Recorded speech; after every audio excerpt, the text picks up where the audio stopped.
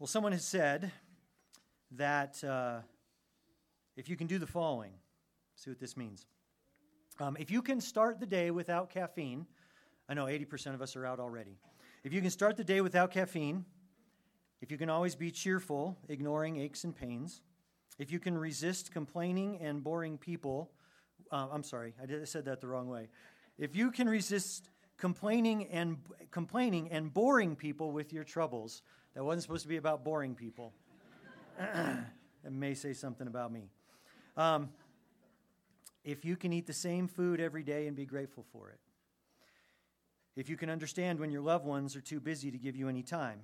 If you can take criticism and blame without resentment. If you can resist treating a rich friend better than a poor friend. If you can face the world without lies and deceit. If you can overlook it when those you love take it out on you when through no fault of yours something goes wrong.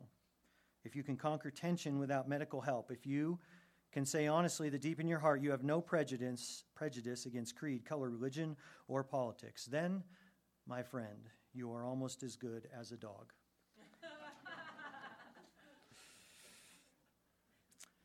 Humility, we've been studying in Philippians chapter 2, and that little glimpse of a humbling perspective is good for our souls just when we think we've got it all together.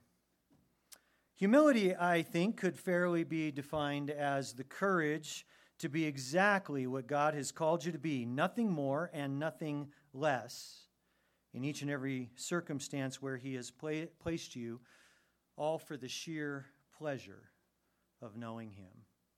That's humility, a right estimation of ourselves, a right estimation of God, a right motivation that ends in a right acting out of all He has called and made us to be, nothing more nor less. That's a genuine humility.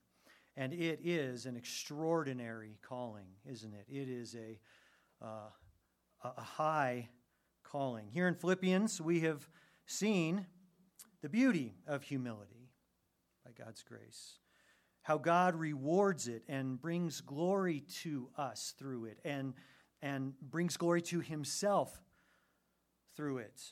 How Christ is the mind of genuine humility, the gain of laying aside privilege, the honor of being a servant that He showed us, the life-giving reward of full and unmitigated obedience to the Father's will He showed us. All this and more. But the beauty of humility and the unity that it makes so attractive cannot be easily won on our own, can they? It's hard. Not even as good as a dog. But the Spirit knows. Spirit knows this, and so the Spirit inspires Paul to meet us again at this point in the middle of Philippians chapter 2 with the encouragement of a divine energy that helps make this possible. A divine pursuit of this in us, which rather than doing on our own, we instead can allow Him to do in and through us and get in line with, and that changes everything. Paul reiterates here then the unflinching call to this completely otherworldly understanding of ourselves, but then he immediately gives us the reminder of God's work in us to make it happen. Pick up with me in Philippians chapter 2, and we'll read our passage for this morning starting in verse 12. So then, my beloved, just as you have always obeyed, not as in my presence only, Paul writes, but now much more in my absence, work out your salvation with fear and trembling, for it is God who is at work in you, both to will and to work for His good pleasure. Do all things without grumbling or disputing, so that you will prove yourselves to be blameless and innocent, children of God, above reproach in the midst of a crooked and perverse generation, among whom you appear as lights in the world, holding fast the word of life, so that in the day of Christ I will have reason to glory, because I did not run in vain nor toil in vain. Pause there. What hope do we have then to progress in this high calling of humility, in this battle against the most deeply seated part of me in my corruption that is naturally prideful. What hope do we have in this area of our sanctification, or in fact in any area to grow in Christ-likeness? Well, that is what our passage now addresses today. First, we see here in verse 12, this is our first hope. If you know Christ, as Paul tells these brothers and sisters in Philippi, grace is not done saving you. Grace is not done saving you. Verse 12, so then, my beloved, just as you have always obeyed, not as in my presence only, but now much more in my absence, work out your salvation with fear and trembling. Paul begins by commending these brothers and sisters. First, we see Paul's care. He addresses them as his beloved ones. Writing here from prison, we have seen how well he has modeled this humility and this interest in others as he continually just speaks to them with a love and an outpouring shepherd's heart. Not just in complaint, not just consumed by his own circumstances, which are dire, but rather very much concerned for them. And so here he does it again. So then, my beloved, after speaking of the glorious Christ who humbled himself and now is exalted to the highest of all places, and calling them for that sake to stoop, to serve, to love others and put them first, and all in the effort to pursue humility, he takes a step back, and can you imagine him as a good father throwing his arm around their shoulder and saying, so then, my dear loved ones, let's talk about how you're going to do this. Let's come and counsel together and reason. What's it going to take for you and I to grow in this area and in any area? He calls them beloved. Notice not only his care, but notice his encouragement. So then, my beloved, just as you have always obeyed. The first thing he says on the heels of this impossible calling to humble ourselves like Christ has done it for us is he speaks of their obedience. He speaks of their faithfulness. Paul loves these Christians in Philippi, and he's already seen them suffer, and he knows well of the faithfulness of their witness. And so he wants to return to that now. And notice the distinction he makes.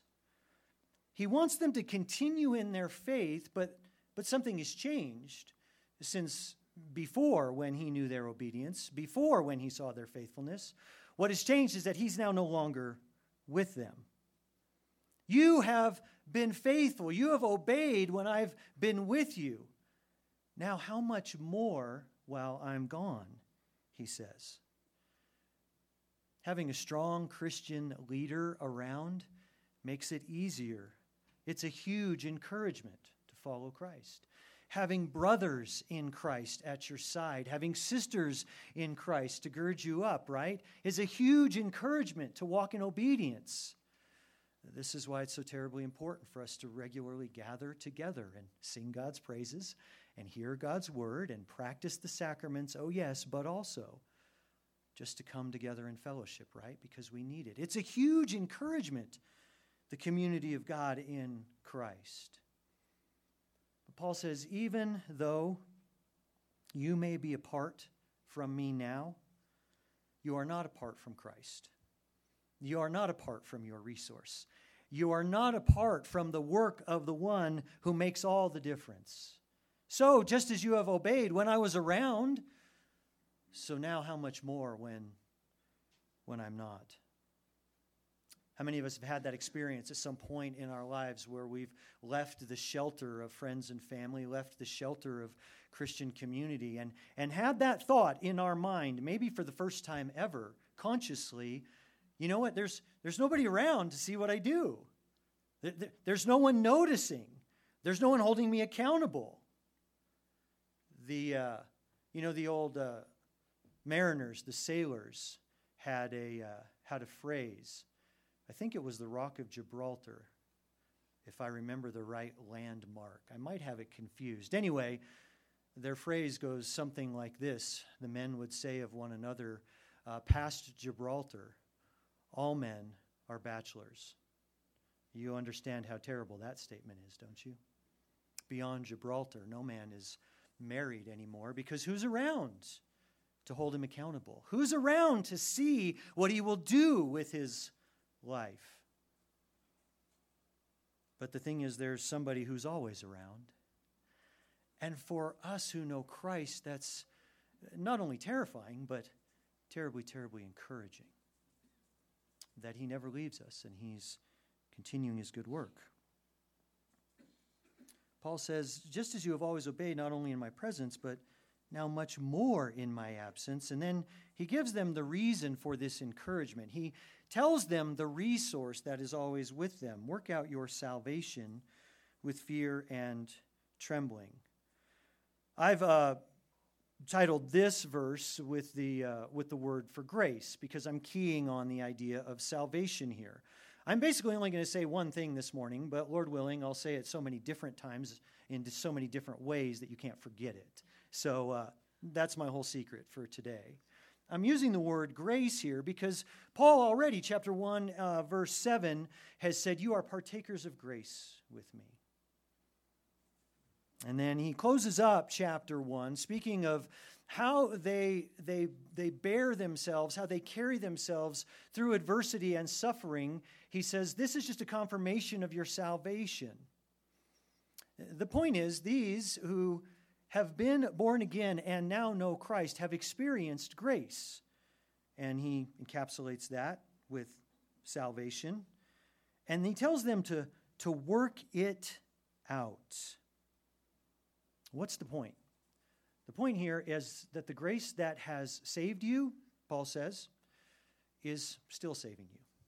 The grace that saved you isn't now done, now that you're a child of God, now that you are an heir of the promises, now that you know the Father and you'll be with him forever in the kingdom. Grace is not done. Oh no, grace has only begun its work of saving you. Salvation is just beginning for the believer when we come to Christ. And so, though he says, I may not be with you, everything you need is with you. In your salvation, the grace is there with you, but what you need to do is now work it out. Many pastors, preachers, commentators, and others have said the picture here is working out what God has worked in, and that's not entirely inappropriate. That's a decent, simple enough way to think of it. None of that's in the language per se, but the idea is correct. There is a deposit of grace that, once given to the believer, never ceases to continue its work. The book of Jude talks about us being kept by God. I believe it's Paul's writing in Timothy or Titus that speaks of the work of grace that teaches us to deny ungodliness. See how grace is continuing its work to hold us, to keep us, to change us. That's the point. Grace is never done saving the believer. This passage that we come to this morning is now the second of 3 times in the book of Philippians that Paul will talk about the sovereign grace of God at work in us, and he'll build upon that. The sovereign pleasure of God in working in each and every one of his children will be the foundation that Paul will build on. Back in chapter 1, it was, he who began a good work in you, right, will complete it till the day of Christ Jesus. Now here in chapter 2, he's telling them to work. Why? Because God is working. There's no work that we are capable of doing on our own, but if he is working, then we can now work and build upon that foundation of his sovereign grace. Why do we need this? Because the Lord doesn't save and make us children simply so that he can bring us in that state into his eternal presence. Oh, he could, and on some occasion he might. But part of his work in salvation is also transformation, isn't it? He will take us where we are, but he will not leave us there, right? And so what that means is the work of grace in saving us is constantly about the business of revealing to us our need, constantly about the work of conforming and creating in us, conforming our desires and creating in us new desires, and then through those sanctifying us and changing us. Grace is not done saving you. We sometimes get surprised, don't we, about where our sin takes us. It happened in the life of King Saul. Early on, he made what he thought was a mild mistake, a simple error. He was told to completely obey God, and he mostly obeyed. And he thought, I've done pretty well. And the prophet Samuel came and he told him that disobedience is as rebellion. And not listening to the word of the Lord is as the sin of divination. King Saul at the time would have thought, are you kidding me? Divination to pursue the word of Satan and evil spirits? That is open and opposition to the one true God. I would never do such a thing. Guess what one of Saul's final acts was before he dies in battle? It's to seek to divine what he needs to know through the witch of Endor. Right? Saul had no idea where his sin would take him. I'm sure Saul, at the end of his life, at some point must have turned his palms to the sky and said, I can't believe what I've become. I thought I was a good Hebrew boy. I thought I was a good, Jewish kid. I was a good Israelite. Now look at what's become of me. And sometimes we can get overwhelmed because when our sin is revealed, we get a glimpse, we're exposed. We get a glimpse into how bad we can be, how bitter we can be, how selfish, how cruel we can be when our sin is shown for what it is. But the great news is that the grace of God is not done saving us. And part of the realization of the depth of our need is for the purpose of the heights of God's transformation in us, right? So that grace can do its work in saving us anew, in new ways. Someone has said, or actually I'm sure it's been said many times, I could never be a Christian. I wouldn't want to be a Christian. I couldn't become a Christian because if I became a Christian, I would be a terrible Christian. I think the right response to that is you're absolutely right. And you will be. You'll be terrible at it. Guys, the Christian life is not difficult. Again, it's impossible.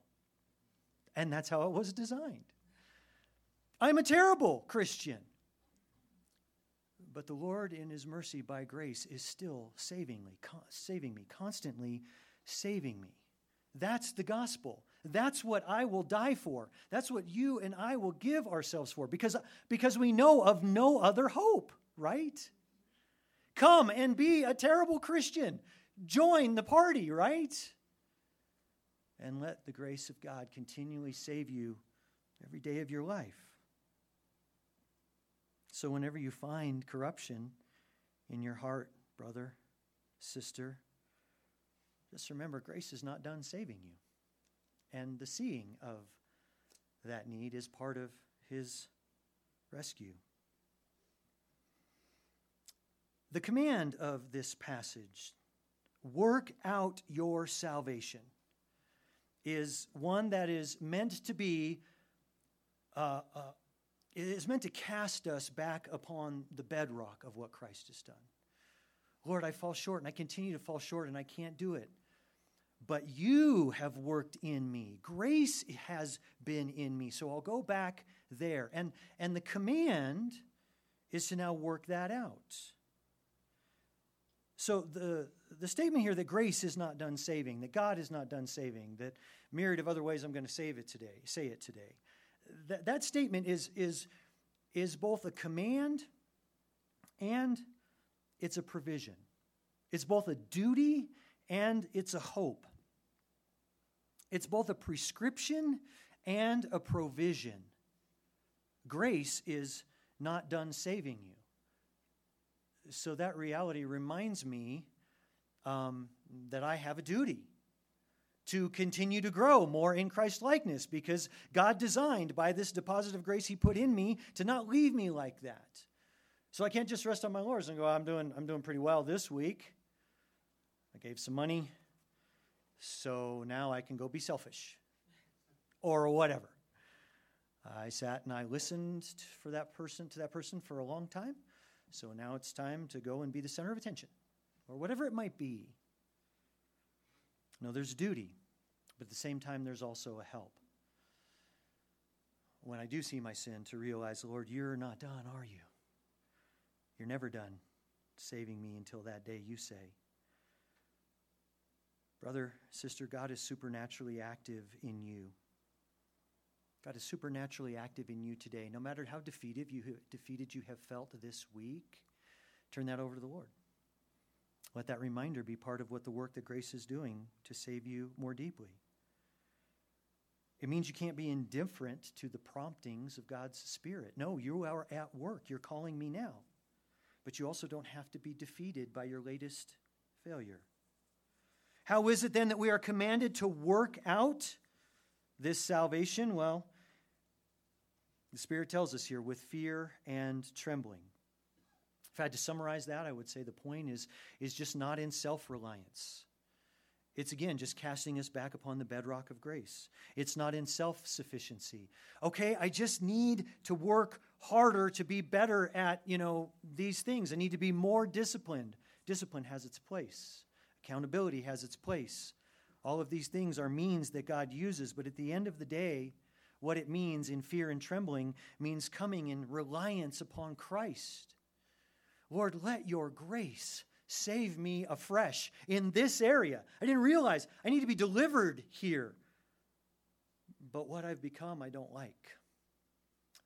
But I know this is what you came to save me from. This is where you came to deliver me.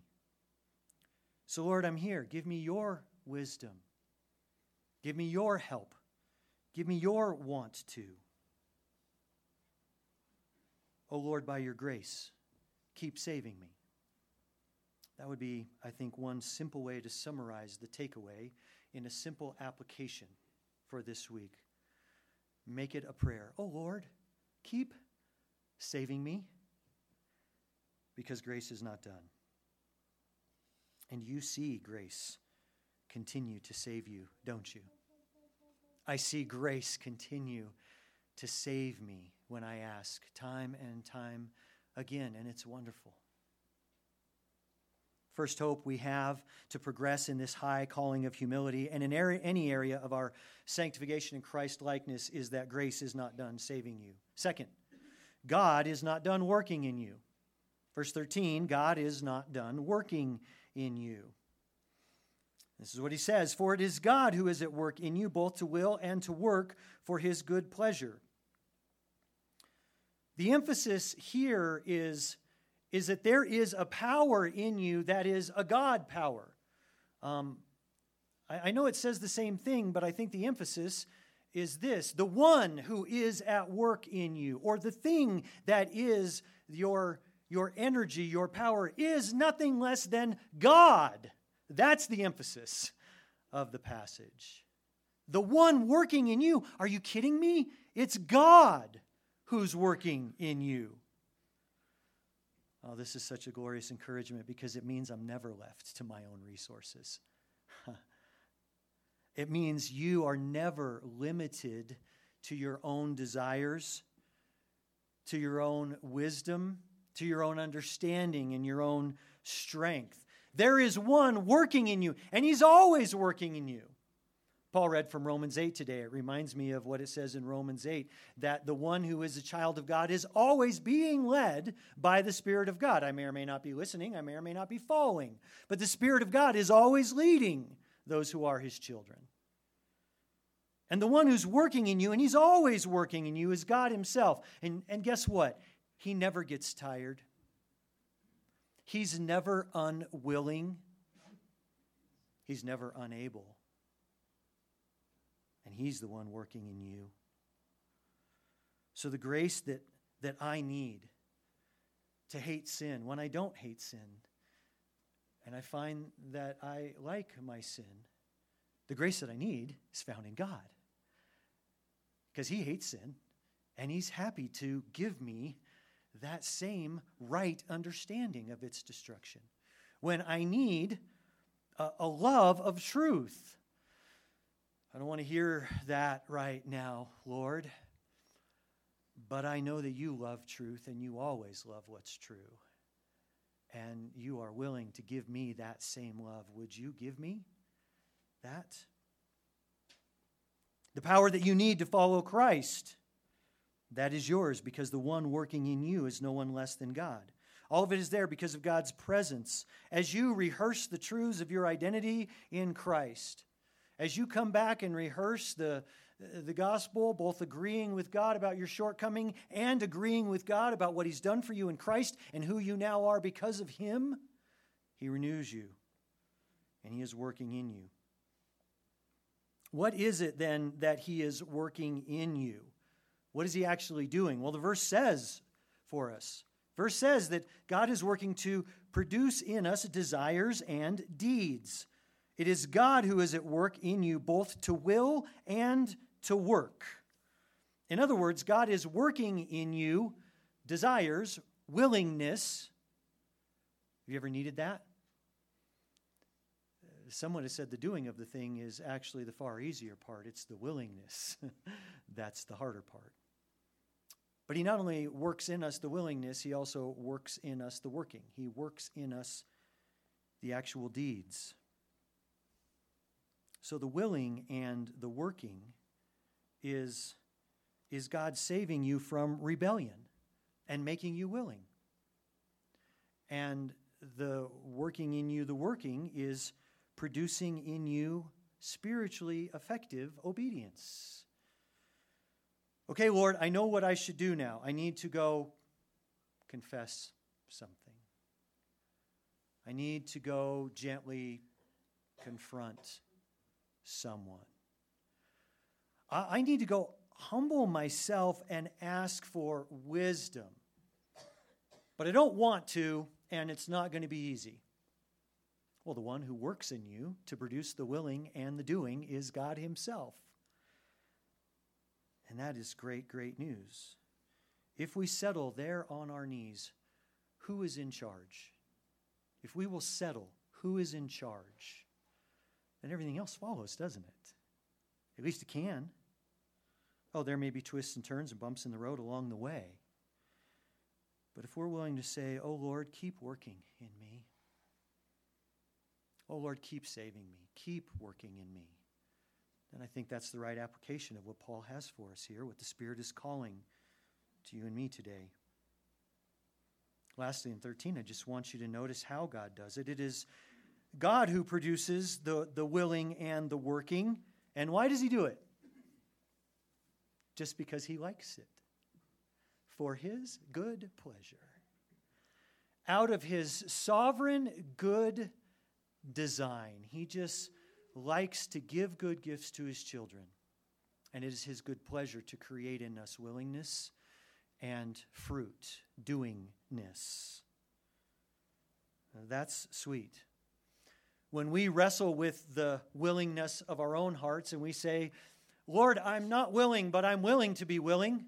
Are you willing to make me willing? He says, oh, I so will for you to be willing, because it's my good pleasure to make you willing. Third hope we have to progress in this high calling of humility and in any area of sanctification and Christ-likeness.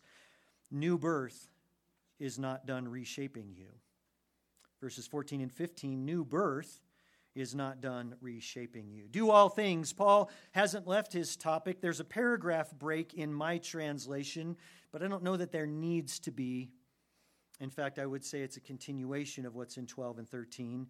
Do all things without grumbling or disputing, he says, so that you will prove yourselves to be blameless and innocent, children of God above reproach, in the midst of a crooked and perverse generation, among whom you appear as lights in the world. One of the reasons I think that this is a continuation of what he has just said is that we find the exact opposite side of the very same coin that he has just mentioned. How are we to do this? He says, do it all without grumbling and disputing. I think that this is basically the opposite of the fear and trembling. Working out our salvation in fear is coming not in our own sufficiency, but in reliance upon God.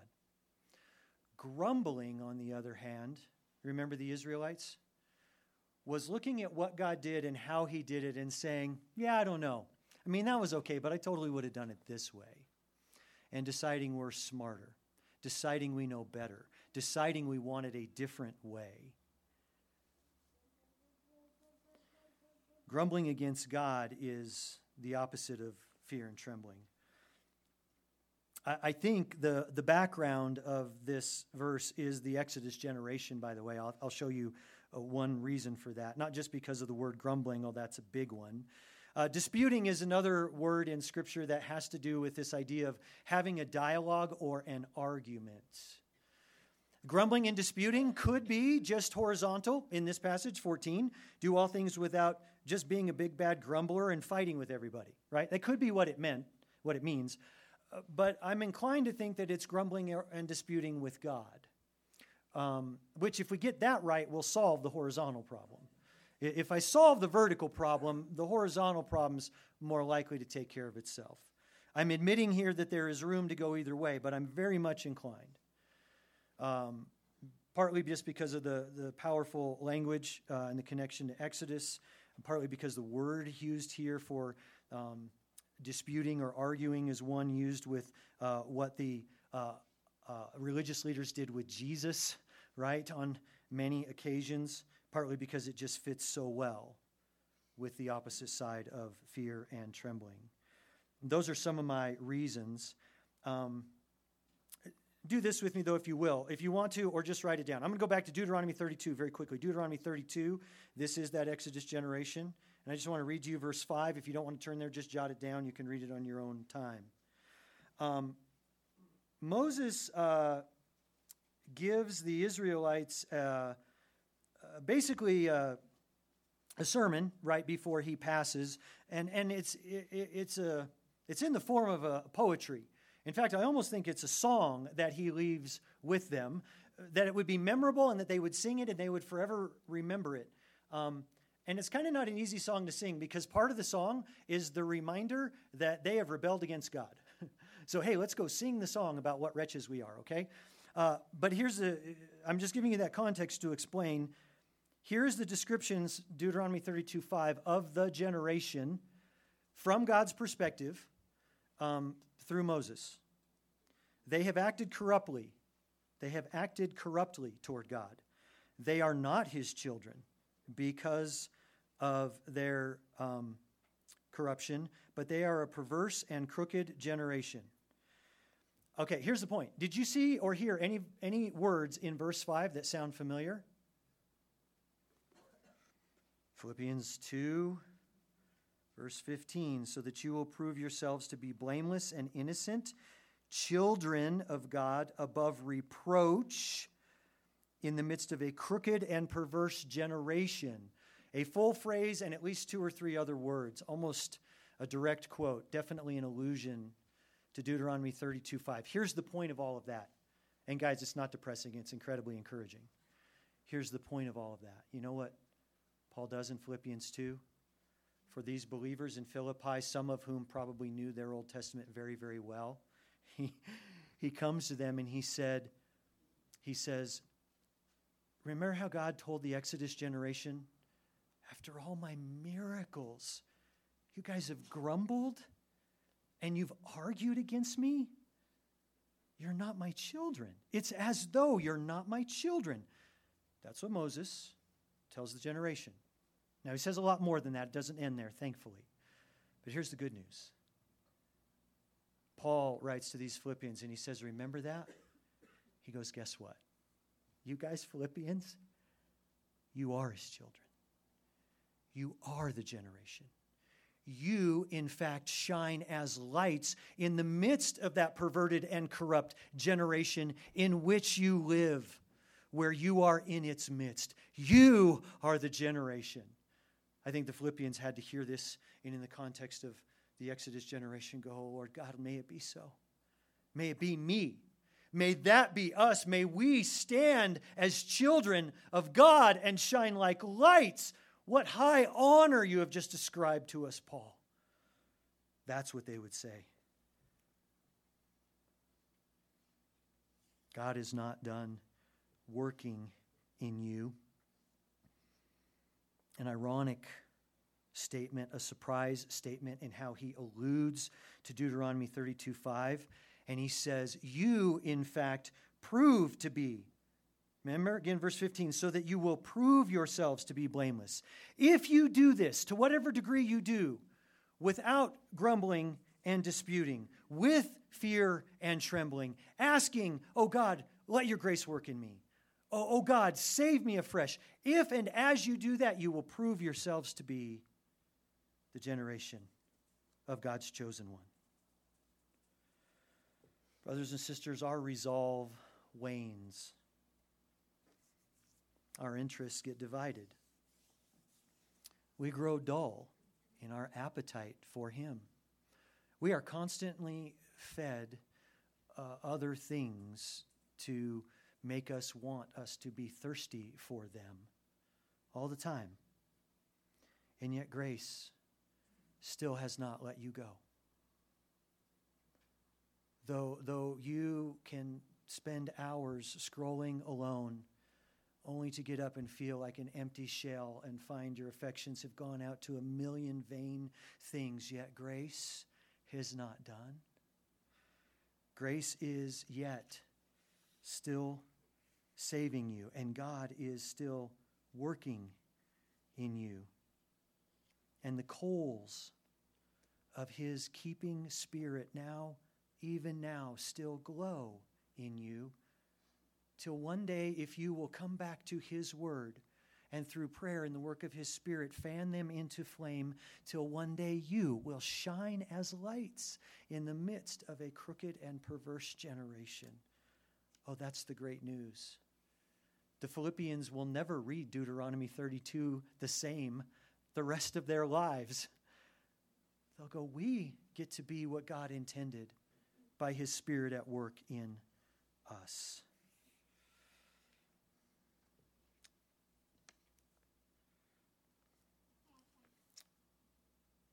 Okay.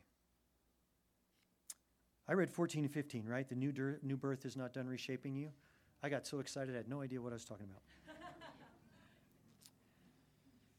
So it's this new birth now. Yeah, Frank, you're reading verse 14. Okay, right.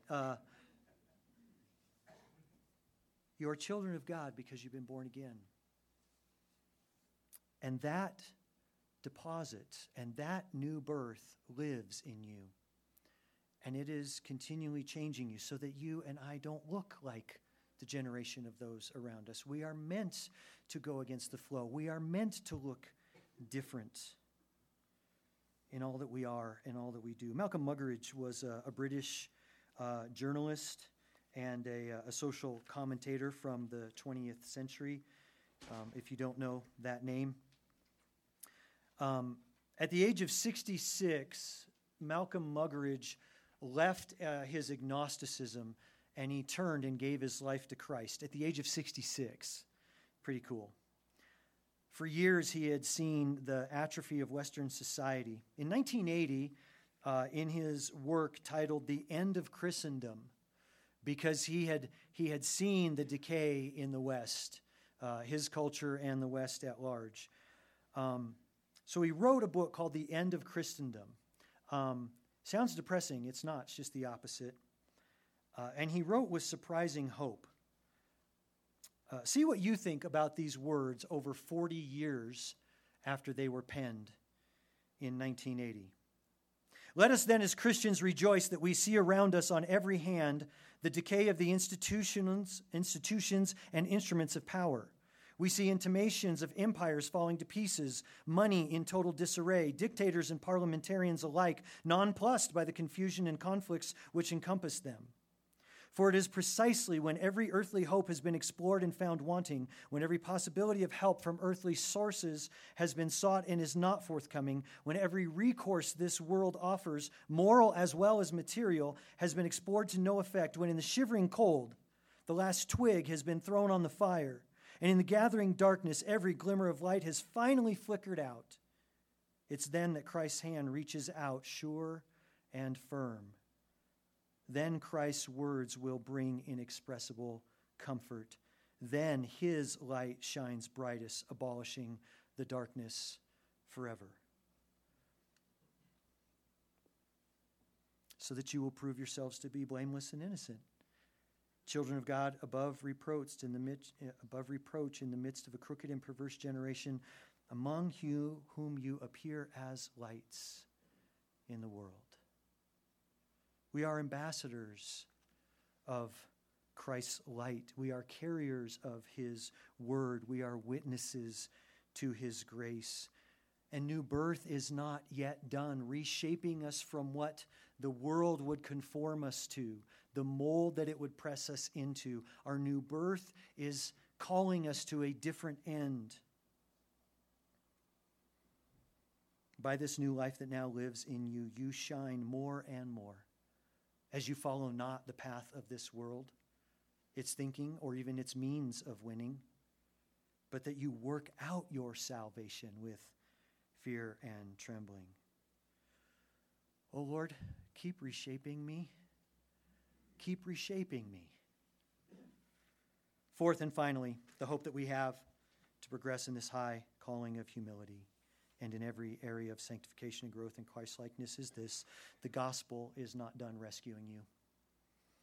The gospel is not done rescuing you. Verse 16, holding fast the word of life, so that in the day of Christ, Paul says, I will have reason to glory, because I did not run in vain nor toil in vain. I know I picked up mid-sentence. He says the way in which they will prove themselves, the way in which they will shine as lights, is by holding fast to the word. And specifically in context, I think that's the saving word of the gospel. All of God's word in general, but the saving word of the gospel in particular. You are to cling to it. You are to hold fast to it. This is why we rehearse the gospel so often. Believers find the saving word of the gospel all over the scriptures. Believers can't read anywhere in the Bible and help but find the saving word of the gospel in it somewhere. Either some intimation of our brokenness or some clear statement of God's goodness. Either some benefit that comes through the saving work of Christ or some motivation to more greatly seek it out. The entire book of the Bible is the foundation for the gospel, and it is the theme and the heartbeat that is woven throughout. There is not a single day of your life that you do not need the rescue of the gospel. There's not a single day of my life that I do not need, I don't need today, the gospel to rescue me. And yet the Lord does that for me, and he does that for you. He rescues you every day from what otherwise would be rebellion and your and my own superior wisdom. He does that all the time, doesn't he? And even when we fail, he's good to not give up, because God is always working, and this new birth is always living and calling. And afterwards we stop and we look back and we go, oh yeah, that didn't work. So, wow, I didn't let the gospel rescue me, but now let's start here. Oh Lord, keep rescuing me. Oh Lord, keep saving me. I want you to notice Paul, in his fatherly love for these believers, a final motivation that he mentions at this point. He's already said before, hey, make my joy complete so that I will hear that you stand firm in one spirit, right? That was the end of chapter 1. And now here he said it again in chapter 2, not only in my presence, but all the more so in my absence. If you will let the gospel save you today, Philippians, Paul says, then it means everything I've done is not in vain. If you will let grace rescue you again today, then that will be what I'm prouder of than anything else I know. That will be my boast. That will be my glory. I got to be a small part of the God of the universe at work in your lives, Paul says. How do you think the Philippians received that? Oh, you mean we could make Paul happy? We can make him pleased. This one whom we honor and respect and we've seen suffer. It is so attractive to be living like he lives. I would want his honor and esteem. And that's just the minutest glimpse of the honor and esteem of the Lord God, who rejoices over his sons and daughters, and who shows with pride Gabriel and Michael. Did you see that one? Did you see what's going on there? Look at what I'm doing in their life. See how the grace I've given her still rescues her. See how this new life I've birthed in him lives in him, and the humility that comes out of his mouth. That's glorious. Paul ends here with the thrill of knowing that he has shared in the beauty of God's work in the lives of others. The great news for us and the great call for us, brothers and sisters, is that God is not done saving you. Stand with me. Let's close in prayer. Gracious Lord, our God, we thank you so much that you save us fully, finally, completely, irrevocably through Christ your Son, and that nothing can snatch us out of his hands, and that nothing can snatch us out of your almighty hands, he has told us. And yet, Lord, we praise you because you also still are saving us. Rescue us this week, Lord. Now, let us come back to grace often and let that grace do its work in us. Lord, if any here this morning do not know this grace, don't know you as a father, haven't come to that place where they know this covering and protecting and cleansing love and this new birth and this wonderful grace and new life, Lord our God, we ask, would you make them thirsty? Would you convict them of their deep and dire need? Would you open their eyes to the brilliance of your goodness, of a gospel that not only saves them once and for all, but every day that they breathe. Lord, we ask, let us this week walk worthy as gospel citizens. And as we grow in humility and grow in Christ-likeness, may all of it bring you glory. We thank you and we praise you in Jesus' name. Amen.